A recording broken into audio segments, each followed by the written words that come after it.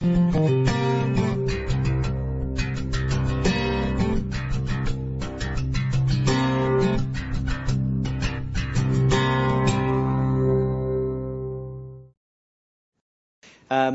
really is a pleasure to be with you. I love coming and seeing you guys.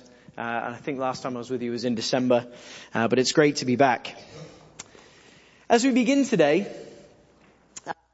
I just love the way the Lord leads Jenny to choose the songs and her prayer.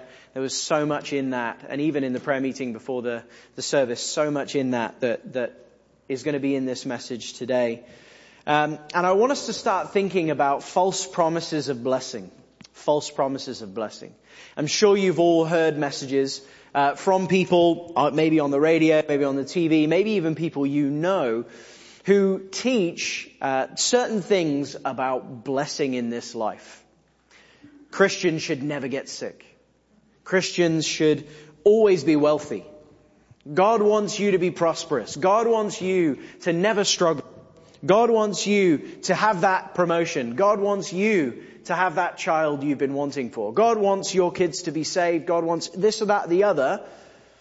And these people who teach these things, teach them in such a way that if they don't happen, then there's something wrong with your faith. There's something, or maybe you're not a Christian at all if these things don't happen. And you hear these things taught like they are fact, like they are true, and that there's a deficiency in us if this doesn't happen. If you're unwell, then it's because you've got a lack of faith. These are the kinds of things that have come to be characterized as the prosperity gospel. That God wants you to be healthy, wealthy, and happy. And as with any error, as with any lie, as with any false teaching, there is a kernel of truth. There is a kernel of truth in there. And the reality is that the Bible does talk about blessing. The Bible does talk about happiness. And we're going to talk about that today, but we're going to look at it from a biblical perspective. And we're going to see what the Bible says about the blessed life. So if you could turn to Psalm 119, and we're going to look at the first 8 verses of Psalm 119. Now this is a psalm that has made its way deeply into my heart over the last few months. And I just am really excited to be able to share this with you. I don't know how much you know about Psalm 119. I'm not going to spend a lot of time, just very briefly. If you were to open your Bible kind of dead center, you would get Psalm 119.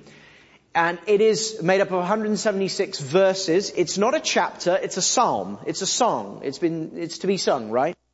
And it's the longest literary section in the Bible. It's huge. And it's incredible. It's broken up into 8 verse blocks, stanzas. And each of those stanza has a key feature. It's an acrostic poem. So the first verse of each of those lines in each stanza begins with a letter of the Hebrew alphabet. So for our stanza today, we're looking at the Aleph stanza, which is A in the Hebrew alphabet, the first letter. And it just is really a part of this poetic majesty that the psalmist writes. And the focus of this psalm is God's word. The central part of your Bible, the central part of God's word is God's word. So I'm sure that didn't happen by accident. And we're going to look at how God's word relates to the blessed life. Spurgeon said of Psalm 119 that it was a star in the firmament of the Psalms of the first and greatest magnitude. This is a glorious psalm. And it has so much to teach us, and it has so much for us, and we're not going to be able to look at too much of it today, just the first stanza. What I hope that we'll see today is that Psalm 119 verses 1 to 8 show us 4 critical aspects of living a blessed life that should deepen your love of God's word. 4 critical aspects of living a blessed life that should deepen your love for God's word. And if you're like me and you like to have a structure and take notes, this is what it will look like. Verses 1 to 3 will be the definition of a blessed life. Verse 4 will show us the direction of a blessed life. Verses 5 and 6 will show us the desires of a blessed life. And verses 7 to 8 will show us the demeanor of a blessed life. And we'll get there, and I'll bring those out to you as we go along. But first of all, the definition. So what is this? What is this blessed life? So all these false teachers say, well, a blessed life is you've got to be healthy, wealthy, and prosperous. Well, what does the Bible then say? Well, the first thing is this. It's blessed. Fairly obvious. Verse 1. How blessed are those whose way is blameless. It's blessed. So, okay, well, what does blessed mean? Well, it's not. But this word should ring a bell in our minds from something we've already heard today, right? Psalm 1. If you kind of have a finger in Psalm 1 and Psalm 119, you'll see right there at the beginning, how blessed is the man who does not walk in the counsel of the wicked. This is a theme that the psalmist has used before. It's talking about blessedness and happiness. And look at what happens to the man who is blessed. He is planted like a tree. He's like a tree firmly planted by streams of water, which yields its fruit in its seasons, and its leaf does not wither. And in whatever he does, he prospers. A blessed life is one that's firmly rooted. It's prosperous. It bears fruit. Now, if your life was like that, how might you feel? Happy. The blessed life is a happy life. And that's really another way that word blessed can be translated. And now your brains, because I know you guys are a well-taught congregation, you're already thinking of Matthew. And you're thinking, yes, I know this word blessed. I know this word happiness. Makarios, right? In the New Testament, in Matthew 5, Jesus uses, that's the New Testament equivalent of this word. Happy. Blessed are those who are humble in spirit. Blessed are those who are meek. Blessed are those who are mourn. Happy. Jesus is painting a picture of those who will access the kingdom of heaven. And so is the psalmist. And in both cases, they're talking about the same person, the blessed one. The one who enters the kingdom of heaven will be blessed, and the one who is blessed will enter the kingdom of heaven. So a blessed life is one that's full of happiness. Now, happiness in this context doesn't mean the absence of sadness. It means the joy that Paul talks about. Remember in Philippians 4:11 where he talks about being content in all circumstances. Paul says he has joy and happiness despite the fact of all the trials that he went through. This isn't talking about an absence of difficulty, an absence. It's talking about a joy and happiness in spite of those things. The joy that James 1 refers to, where he talks about despite the fact that you're going through trials, that you're being persecuted, you're being attacked. This is a deep and immovable, pervading happiness that characterizes the life of the Blessed One. It's a happiness whose wellspring, in the song, we had that word, thank you Jenny, is God himself. God is the wellspring of happiness. It is the regenerated life that he gives to the righteous ones who follow him. To the ones who love him and he loves, who observe his word. And we'll see that a little bit later. Sounds like a good life, doesn't it? Sounds enviable, sounds desirable. But there's a caveat. There's a caveat with this. As everything, this blessedness is only defined by God. God is the only one who gets to define what that blessedness is. Not the prosperity preacher, not me, but God. The blessedness must be by God's standards and not ours. And this is one of the key themes that the psalmist is trying to get over to us. It's all about God, Yahweh. It's all about him. And we need to pause for a second, right at the beginning, and just consider this. We've got to remember that these are not just idle words, that these are not just words that are written by a poet to entertain. These are not just words like the orators in the New Testament that I talked about last time, who was speaking to gain power and gain influence and impress people. These are the words that are penned and promised by the Holy Spirit. It's not blessedness in the abstract. He's not just saying, well, there's blessedness floating around out there, grab it if you can. He's saying, what? Blessed are those. That is available to people. It's not just some ethereal thing. It's a reality that can be applied to the people who love God. It's talking about being in the favor of God himself. This is the idea of God smiling on you. So remember when Jesus spoke to 5 and he said those things, who is he talking to? His disciples. He's talking to those who love God, trusting and following him. And it's the same thing here. The psalmist reminds us that the blessed ones are those who belong to God. If you belong to God today, you are a blessed one. And we might not always feel that the emotional reality of that, but it's a truth that is attached to us as blessed ones, as people who are in God's kingdom. Does this characterize our lives today? Is this desirable for you? When you hear that, does your heart rise? Do you lift? Do you think, yes, that's what I want? Do you want to yell amen? But we're English, so we don't. If so, then this message is very important for you today. Because if you're a believer today, then you should be encouraged. This should drive us deeper into God's Word, because we'll see today that God's Word is the focus and the source of all of this. But if not, if that doesn't characterize you today, if you are not in God's kingdom, if you are not in a relationship with Christ, if you haven't turned from your sin, even more important for you, as we'll see right at the very end. So let's move to the second aspect of the definition of a blessed life. And I'll say at the outset, these two verses are really important right at the beginning of Psalm 119. They really characterize the whole psalm. And so we're going to go slow with these first two verses. We will pick up as we get to the end. I promised Anthony we'd be done in at least 2 hours. So number two, the second aspect of a definition of a blessed life is that a blessed life is a blameless life. Blessed are those whose way is blameless. So now we're told that a blessed life is one that's possessed by a person whose way is blameless. And that word, way, literally means path. It's an idiom for the direction of someone's life. The way that a person lives, how they operate, the choices they make, the direction that their life is going in. What are they seeking after? How are they living? It's a word that's often used throughout Scripture, but maybe we most remember it from Isaiah 53:6. We all like sheep have gone astray, each of us to his own way. The path of our life, we have gone astray, and the Bible tells us very clearly that if we're not Christians, if we're not in a relationship with Christ, then our life has strayed from the path that God has planned.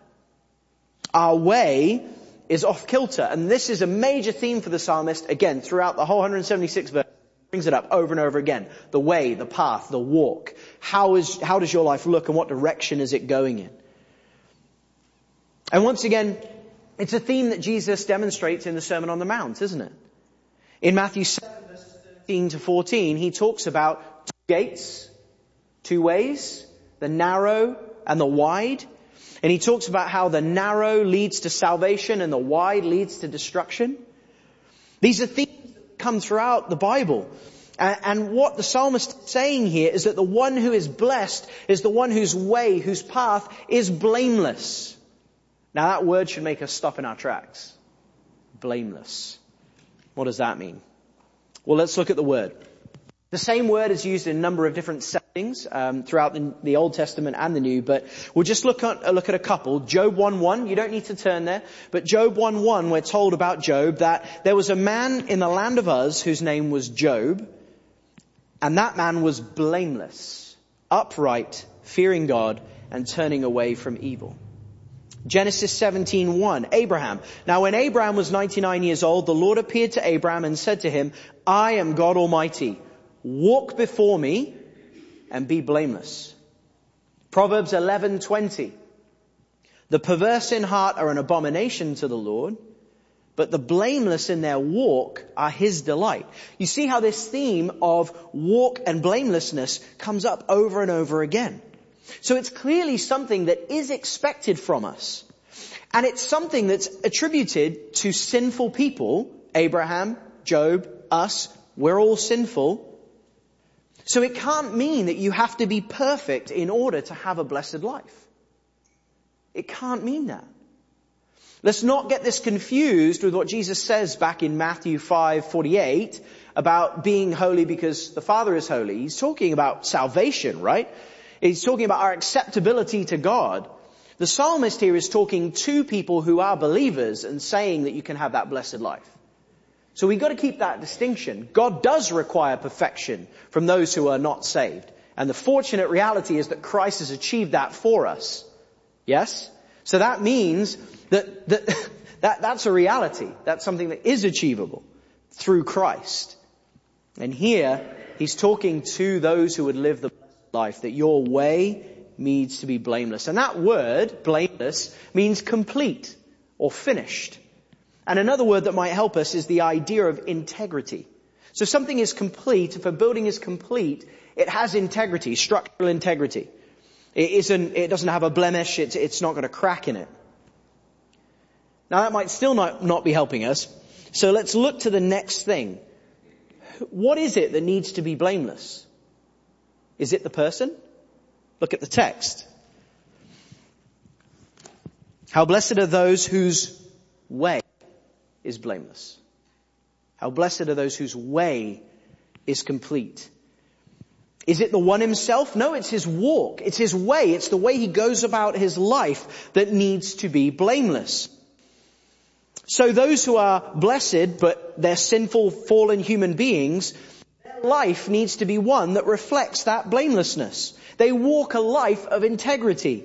They are, to use a New Testament term, above reproach in the way they live their lives. Their life is something that brings delight to God. So the third part of our definition of the blameless life is that a blessed life belongs to God. A blessed life belongs to God. Look at the last part of verse 1. How blessed are those whose way is blameless, who walk in the law of the Lord. The thing I didn't mention before is one of the characteristics of Psalm 119 is that it uses 8 synonyms for God's word. And they just come up over and over again throughout the psalm. And we see the first of the synonyms here for God's word, for the Bible, for scripture, which is the law of God. And we're right back to our way metaphor. So now not just talking about the general direction of their life, how they function in their walk. How is it characterized? Well, what does their walk look like? Well, it looks like the law of the Lord. Their walk is characterized by the law of the Lord. And this first synonym here is really important. And what the psalmist is saying right here in the first verse is that everything hangs off of God's word. Everything. It all comes back to God's word. It is central. It is pivotal. It is pivotal. Walk the verse back in your mind. The way someone is blessed is by walking in the direction and manner that God dictates through his word. The walk of the blessed life is characterized and defined by God's word. And you might be wondering why it says law. Why doesn't it just say Bible or God's word? Well, to quote one of my professors, it does say that. It's just using technical language to say that. And that's that word law. And it's a word that you might be familiar with, Torah. Right? It's a word that we use for the first 5 books of the Old Testament. But the word itself means direction. It means instruction. It means law. And it's been defined as, this term has been defined by one commentator as a course of guidance from above. That's what the law is. The law is a course of guidance from above. And this is what was given in the Pentateuch, wasn't it? That's what Israel needed. They needed this guidance. They needed structure. They needed something from God. They needed his instructions to know how to live. And now look at the last word in the first verse. Yahweh. Capital Lord, L-O-R-D. Yahweh.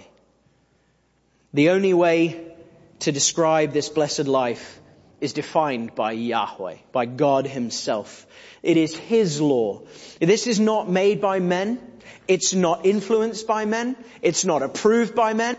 God didn't get a council together and say, hey, you guys check this out, make sure this is okay before I write it down. This is from God, by God, for his people so they can worship God. Yahweh's law is the only way to define a blessed life. The only way that we can define it is according to God's word. The one and only word of the one and only God. The earth creating, man originating, love giving, covenant keeping, promise fulfilling God.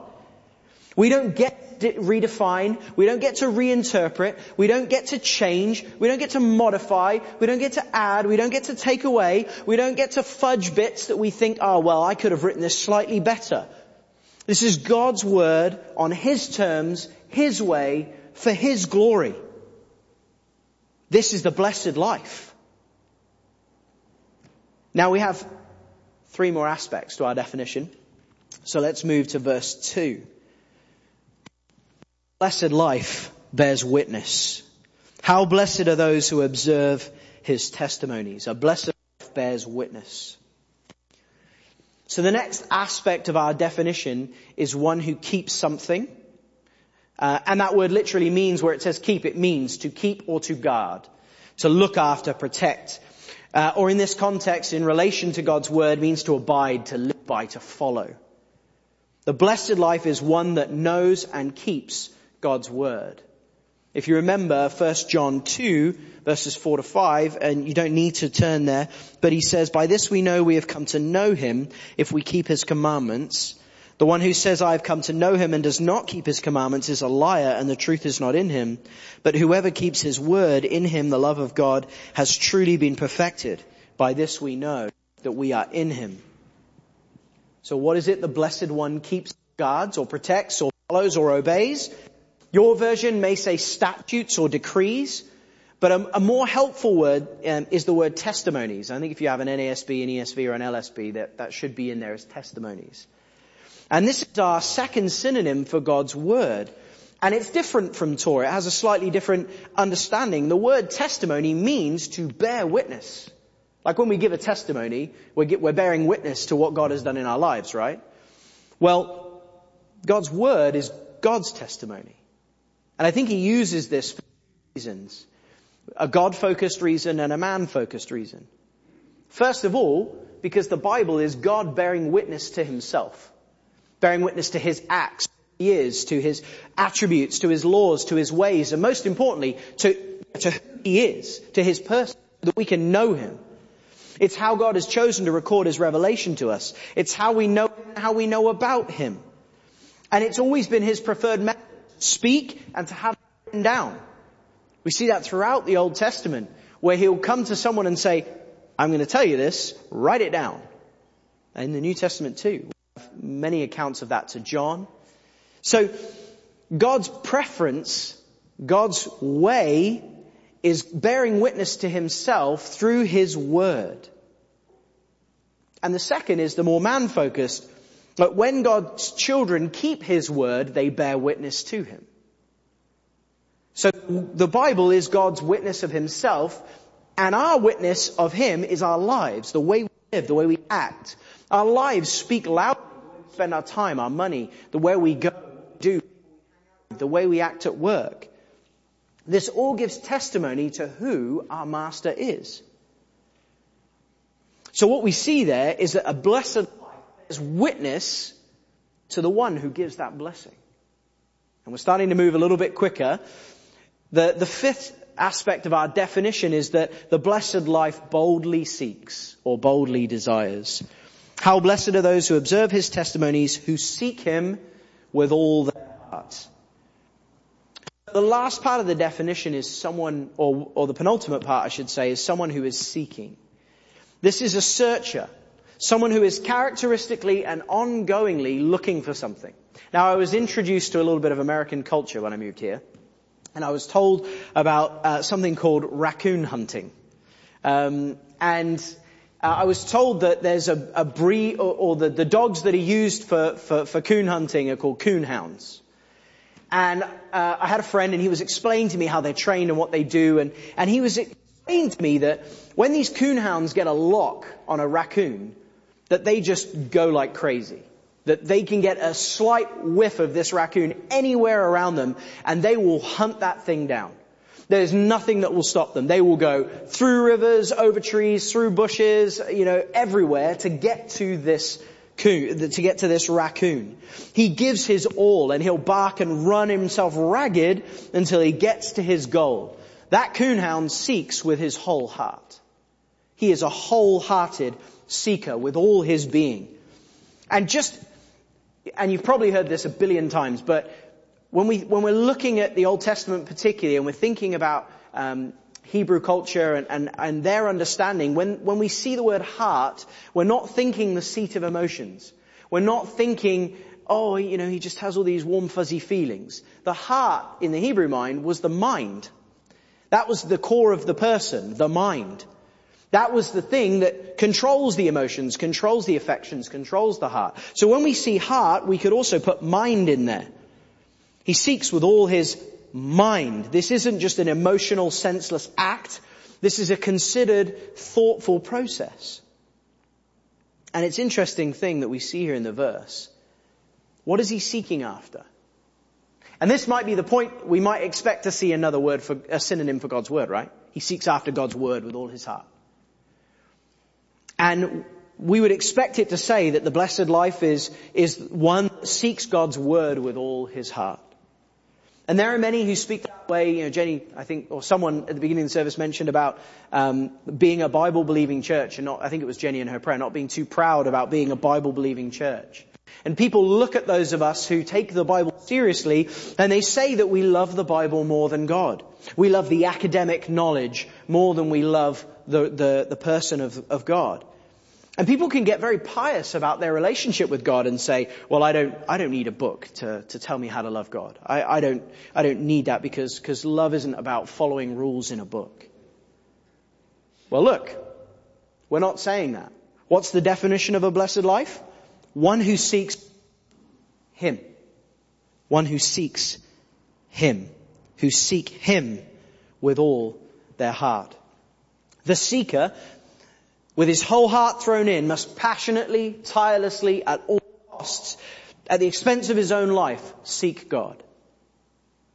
But look at the words surrounding it in the text. It's all those synonyms for God's word. One commentator said it like this. The purpose of knowing the word of God is to know the God of the word. Again. The purpose of knowing the word of God is to know the God of the word. The reality is, apart from God's word, we can't know him. That's the whole point of his self-revelation. We see that already. People laugh at you for taking your Bible seriously. Our response needs to be that God takes it seriously. He's preserved his word for thousands and thousands of years. And when people say they love God, not some dusty old book, ask them some questions. How do you know that God? How do you know what he likes? How do you know what his preferences are? How do you know what makes him angry? How do you know anything at all about God? You didn't just sit in a field one day and all of a sudden come up with this relationship with God and have everything that you needed to know in order to love him. That didn't happen. The only way that we can know God is through his word. And the wonderful thing about then being a Christian, when we come to him, when we turn from our sin, is he gives us his spirit, which helps us understand the word better, and we have a real relationship with him. But you can't convince me that you know God apart from his word, because it's through his word that we truly know him. We keep his statutes, we walk according to his law, because that helps us love him more. So does that characterize your seeking of God? Do you desire him so greatly that things like entertainment, friends, work, family, that those things allow you to be distracted from pursuing him? The reality is we all need to work on this, don't we? We all need to work on our desire for the Lord. We all need to seek him more. But can we say we're seeking him with our whole heart, with our whole mind? Is that really what our preoccupation is? I pray that it is, but if it isn't, then we need to do some self-assessment. The last definition of the blessed life is that the blessed life blossoms, verse 3. Verse 3, they do no wrong, but follow his ways. And the final aspect of the definition is similar to the blameless way. We see here, and what we're seeing is like a panoramic view. It's like we're zooming out, the camera's zooming back, and we're taking in the landscape of someone's life. Right? This isn't the minutiae now. This is stepping back and taking a wide-angle view of someone's life. And we see that it is a life that is not characterized by wrongdoing. It's a life that is blossoming. And again, it isn't a claim of perfection. It's not a claim of perfection. do not claim that Christians can live a literally perfect life. We sin every day. We get it wrong all the time. That's why we need such a gracious God. But what it's claiming is that it's characteristic of their life. That the general character of their life, the general panorama of their life is one that is not characterized by wrongdoing. So again, think about 1 John 2. John says that he's writing to the people so that they may not sin. Right? But then he does say, even if you do sin, there is forgiveness. That's if you're in Christ. But then Paul picks up this idea, and Paul talks about in Romans 6 that this is not a license to sin. Paul and John together are saying that the expectation of the life of a believer is that they live a life that's not characterized by sin, not characterized by wrongdoing. And Paul adds to that this clear clarification in 1 Corinthians 9:27, where he talks about that famous thing about beating his body into submission, right? He's not just sat there passively saying, well, God will do it all, I'm all good. He is actively fighting the sin in his life. That's what characterizes a real Christian. Not that they're comfortable with their sin, that they fight against it daily. But John reminds us that although the expectation is that there is a fighting against sin, that there is grace for when we mess up. Not that it's okay that we sin, but that Christ has already paid the price for that. So the part of this definition is that our lives should blossom. They shouldn't be characterized by wrongdoing. Spurgeon says this: a believer who errs is still saved, but the joy of his salvation is not experienced by him. He is rescued but not enriched, greatly borne with but not greatly blessed. And I think that's the point for the believer. That we do mess up, we do get it wrong. And that affects practically our relationship. That does affect his daily blessings on our lives in some way, shape, or form. So we've seen the definition of the blessed life in verses 1 to 2. And we'll pick up the pace from here out.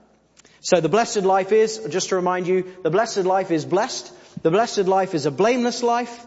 The blessed life belongs to God. The blessed life bears witness. The blessed life boldly desires or seeks. And the blessed life blossoms. Now we have that definition in place. We can move through the final 3 points, which will be the direction, the desires, and the demeanor of a blessed life. So let's go to verse 4, the direction of a blessed life.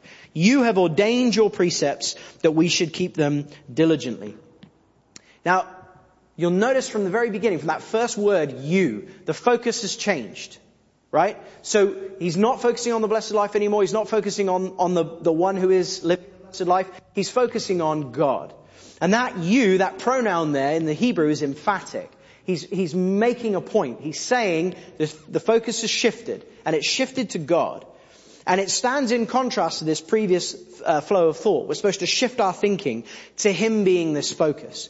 Why? Because right now, God is the one directing the proceedings. He is the one directing the believer's life. Look at what the psalmist says that God has done. He has commanded or ordained, that you might have there, or you might have laid down or arranged His precepts.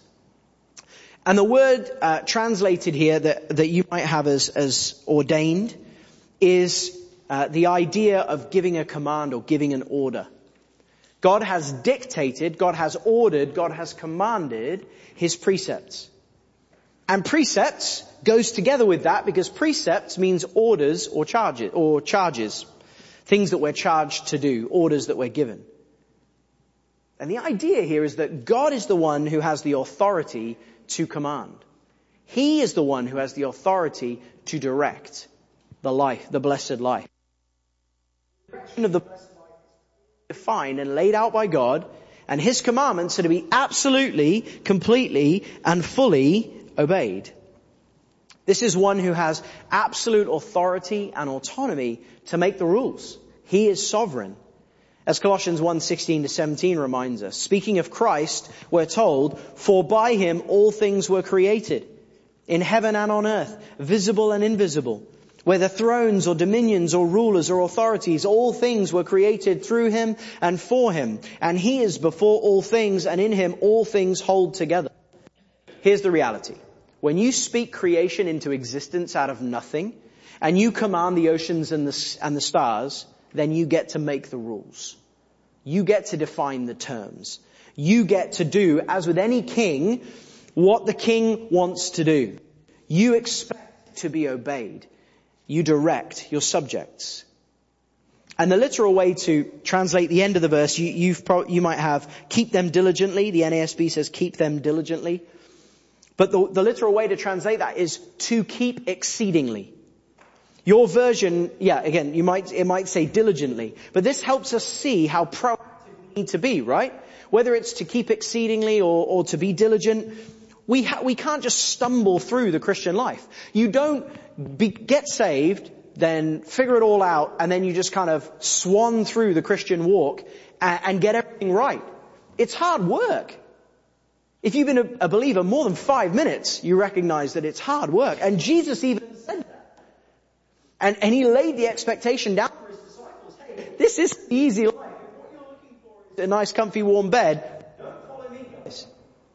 And that should bring us comfort if that's how you're feeling right now, because that is the Christian walk. It's not supposed to be, I think it's the American term, a cakewalk. It's not supposed to be easy. We need to get after it. We've got to put the effort in. We've got to work hard. Diligence is something that requires dedication and effort. The Christian life isn't a walk in the park. They're directed and dictated by the King. So verses 5 and 6 show us the next aspect of the blessed life is that what we see is the desires of a blessed life. The desires of a blessed life. Oh, that my ways would be steadfast in obeying your decrees. And here we see the response of the psalmist to the direction that is set by Yahweh. And your version might have O there at the beginning of that. O and then something. And I've always found that really strange to look at. Like, how do you read that? I never quite know, how do we read that? What's the psalmist saying here?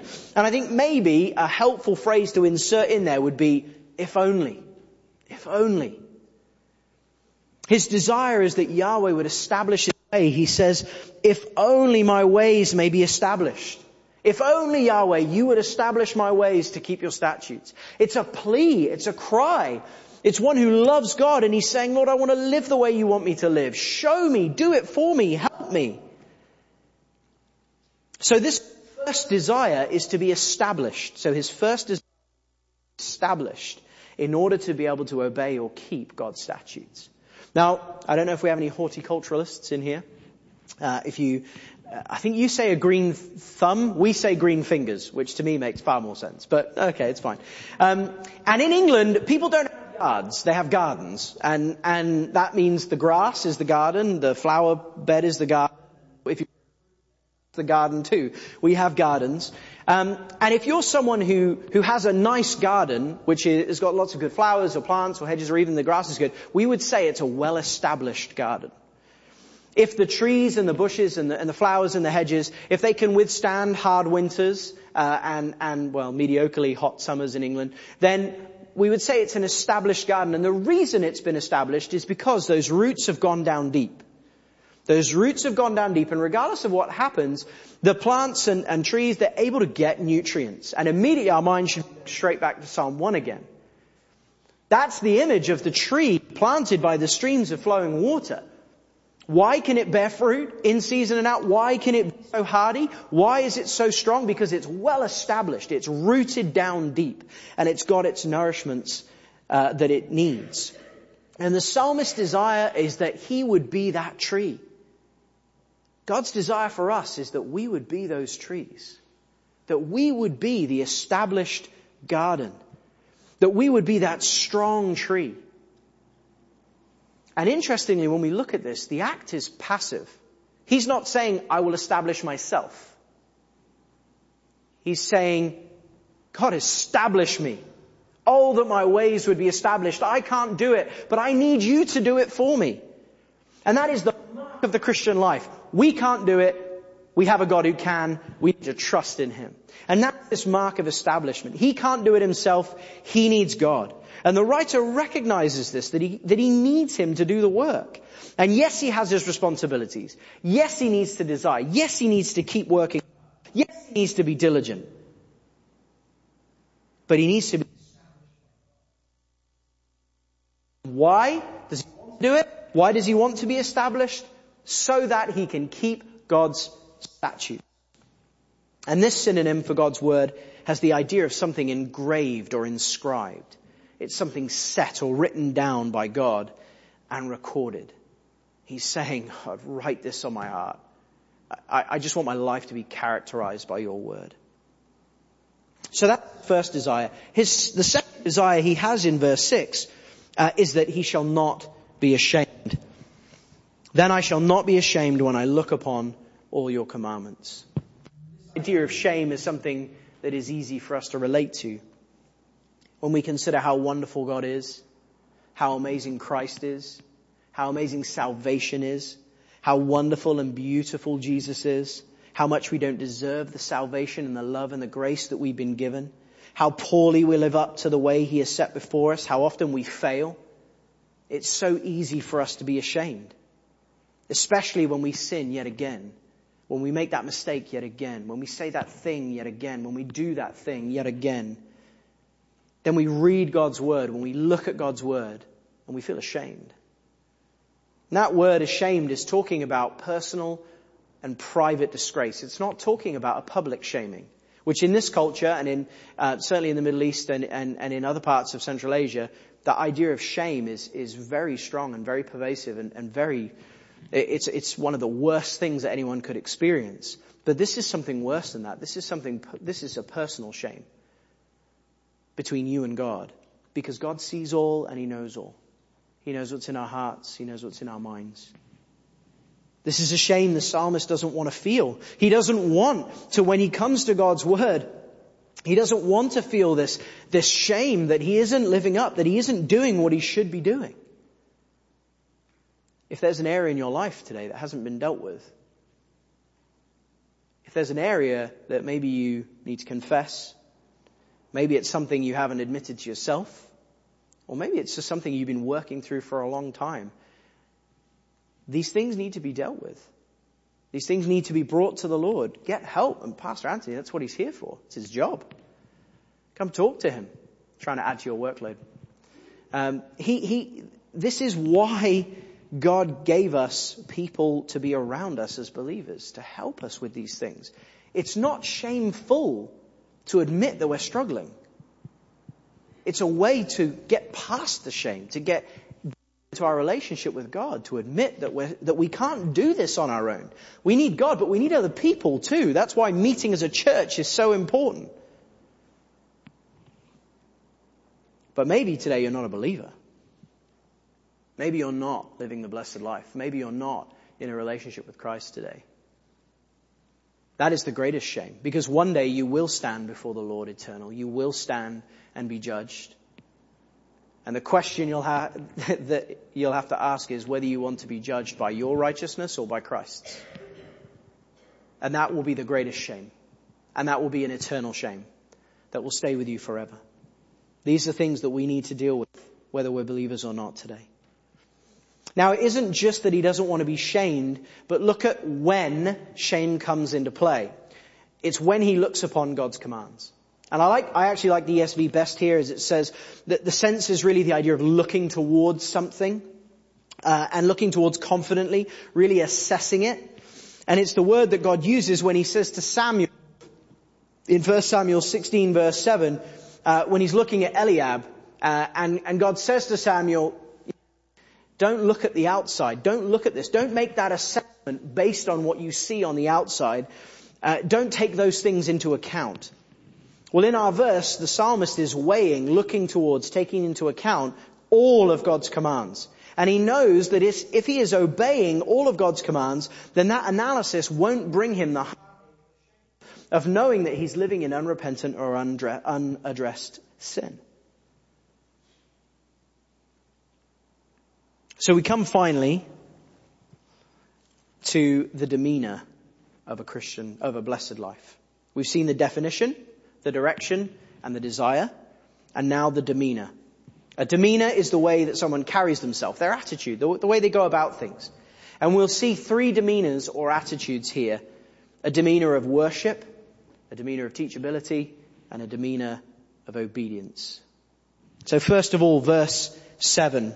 I shall give thanks to you with uprightness of heart when I learn your righteous judgments. What do we see? Praise. Praise. Isn't that the right response to God? Isn't that what God's word should promote in us? Isn't that what a relationship with God should bring for? When we recognize how much we have to be thankful for in Christ? Psalm 7:17. I will give thanks to the Lord because of his righteousness. I will sing the praises of the name of the Lord Most High. Psalm 9:1. I will give thanks to you, Lord, with all my heart. I will tell of all your wondrous deeds. Hebrews 12:28 and 29. Therefore, since we are receiving a kingdom that cannot be shaken, let us be thankful and so worship God acceptably with reverence and awe, for our God is a consuming fire. That's the right response for all believers. That's the response of a blessed life for all people, because he is worthy of all praise. But then look at what the psalmist says. When will he do this? When will this praise? What will cause him to worship? God's righteous laws. When he learns God's righteous laws, that will cause him to worship. And that goes back to our previous point. How can you worship a God you don't know? How can we say, oh, I really just love worshiping God in song, for instance. But we don't know anything about the God that we're singing about. If we neglect God's word, which teaches us who he is, how can we possibly worship him? That's why we are people of the book. We are people of the way. We are people of the book. And it's not that we worship the book itself, it's that we worship the God that the book tells us about. Because otherwise we don't know him. So otherwise, how can we worship him? This is a knowledge that is tied up. Worship is a result of a knowledge that is tied up, and we can only attain through God's word. And that word there, which it says learn, is a word that is used throughout Psalm 119. This is another of his key themes. And it's this idea of teachability. And this is the next point. Teachability. And it's actually the Old Testament word for discipleship. And what the psalmist is saying is, I want to submit myself to learning. I want to submit myself to understanding what God is teaching. And this is the second idea of here in the last verse, is that teachability is the second demeanor that we see in the blessed life. It's funny because as a seminary student, you come because you don't know anything. Well, I do. And you come to learn. And yet then you get there for a little while, and you don't quite like admitting that you don't really know something. And people are talking about, oh yeah, definitely. And you have no clue what's going on. And people are discussing some fine point of theology, and you're sat there, and just something sinful and prideful and weak and pathetic inside you doesn't want to admit you don't know it. How stupid is that? This is what the psalmist is saying. He's saying, I don't know it. I don't know anything. So I need to submit myself to God so I can learn. And as we learn more, as we grow more, then we understand more about this God that we're trying to know about. And it results in the final demeanor, which is obedience. In verse 8, I shall keep your statutes. I shall keep your statutes. And this really is where the stanza is summed up. The psalmist is determined to obey. He says, I will keep your statutes. I shall keep your statutes. He recognizes the importance of obedience. Just as Jesus said in John 14:15, the response of love, the response to love is obedience. And Jesus says, if you love me, obey my commands. Jesus says that obedience isn't legalism if done in the right way and for the right motives. It's the evidence of love. Obedience is a good thing. Son, listen. Obedience is a good thing. All right? Obey your parents. This is one of the commandments. This is one of the things that we're told that we want to teach to our children. He's sinking down in his seat now. Obedience is so important, but it's not just for children. It's for us too. When I go home and I'm impatient with my wife, I'm being disobedient to God. I'm taking glory away from God. Obedience is the summation of everything that he's saying. And the second half of the verse helps us see that the psalmist knows he needs help. Again, he's determined to obey his Lord, but he knows he can't do it from sheer force of will. He says, do not forsake me utterly. Lord, I'm going to keep your commands. I'm going to follow your word. Help me, because I can't do it. I need your help. One commentator said this: the fixed resolution to obey is intimately blended with a consciousness of incapacity to do so, unless aided by a divine grace. Just say that again. The fixed resolution to obey is intimately blended with a consciousness of incapacity to do so, unless aided by divine grace. We can have all the willpower in the world to keep God's word, but unless we rely on his Spirit, unless we recognize we can't do it in our own strength, it's not going to work. We have to live in faith. We have to trust that he is there with us, and we have to rely on the strength that he gives in order to be able to do the things the psalmist is talking about here. The psalmist understands his dependence on the Lord. Do we? Do we understand? Do we really get that? Do we really believe that? When we say, I can do nothing apart from God, do we really believe that today? I was wrestling with that this morning as I was praying and thinking, do I truly believe that? And I realized that the reality is that yes, I can do loads of things without God. But do they bring any glory to him? No. Are they good for me? Probably not. Do I get the blessings that God is talking about if I do them on my own and in my own power and for my own satisfaction? No. So he's not saying physically that if I wasn't a Christian, I can't get up and walk out of here and go to work and do my job. But he's saying that you can't bring glory to God in it. You can't honor him. And that is the whole point of this life, to glorify God and enjoy him forever. We need to rely on the Spirit to do the work that God has laid before us. So we've seen the definition, the direction, the desire, and the demeanor of the blessed life. We've seen how God's word is the focus and the center of all of this. And that the only way to live a life that pleases God is to have true joy and to know and obey his word. But just as we close, I'd like us to go back again at the last little bit of verse 8. Do not forsake me utterly. Because I think there's a gospel implication here for us. That word forsake means to abandon, means to reject, means to leave. The psalmist knows his failings, and being a faithful one, he recognizes that he needs God's help to be obedient and follow all he's been told. And you see throughout the rest of Psalm 119 that the writer recognizes the reality that the blessed ones won't be forsaken. God is a promise-keeping, covenant-keeping God. He does not forsake his word. He does not forsake his people. So if that's you today, you will not be forsaken. Trust in him. Believe what God's word teaches about him. And be joyful, happy in the fact that Romans 8:28 applies to you. He works for the good of those who love him. He desires your good. In his context, remember, he gets to define what the good is. But if you are not one of those today, then the reality is that is there on the page for you to see that you be forsaken. The wages of sin is death. And unless you take what this book says, unless you take the Savior contained in these pages seriously, then you're lost. And if you are that person, if that is the state of your life, then I know Pastor Anthony would love to talk to you afterwards. I would love to. But these aren't things that we can leave. Let me close with the benediction And he wrote these words right at the end of his exposition of this stanza of Psalm 119. And he says this, and let this encourage us as we finish.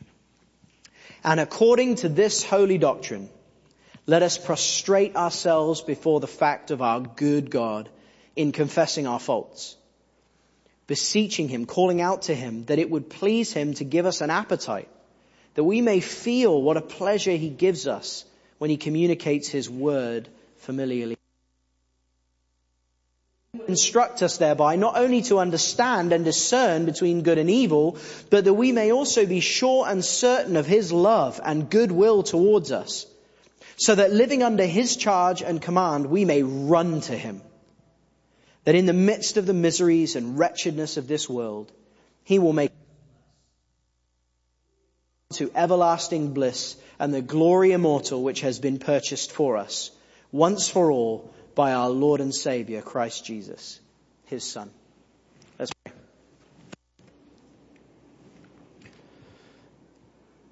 Our good and gracious God, we've been reminded today of how much we need you. We've been reminded today of how much we need your word, how much we need to understand your word better. We've been reminded of how weak we are and how much we need to depend on your Spirit in order to live this life that you've laid before us. As believers today, we ask that you would help us to walk the path you have laid in front of us, that we would walk it faithfully, that we would diligently run after you, that we would seek you with all our heart. And Lord, I pray for those today who can't pray that prayer. Whether it be people here or whether it be our friends or family members, loved ones who don't know you. May their hearts be changed. May they turn and come to Christ. We give you thanks for your glorious word and your wonderful Son. And it's in his name we pray. Amen. Amen.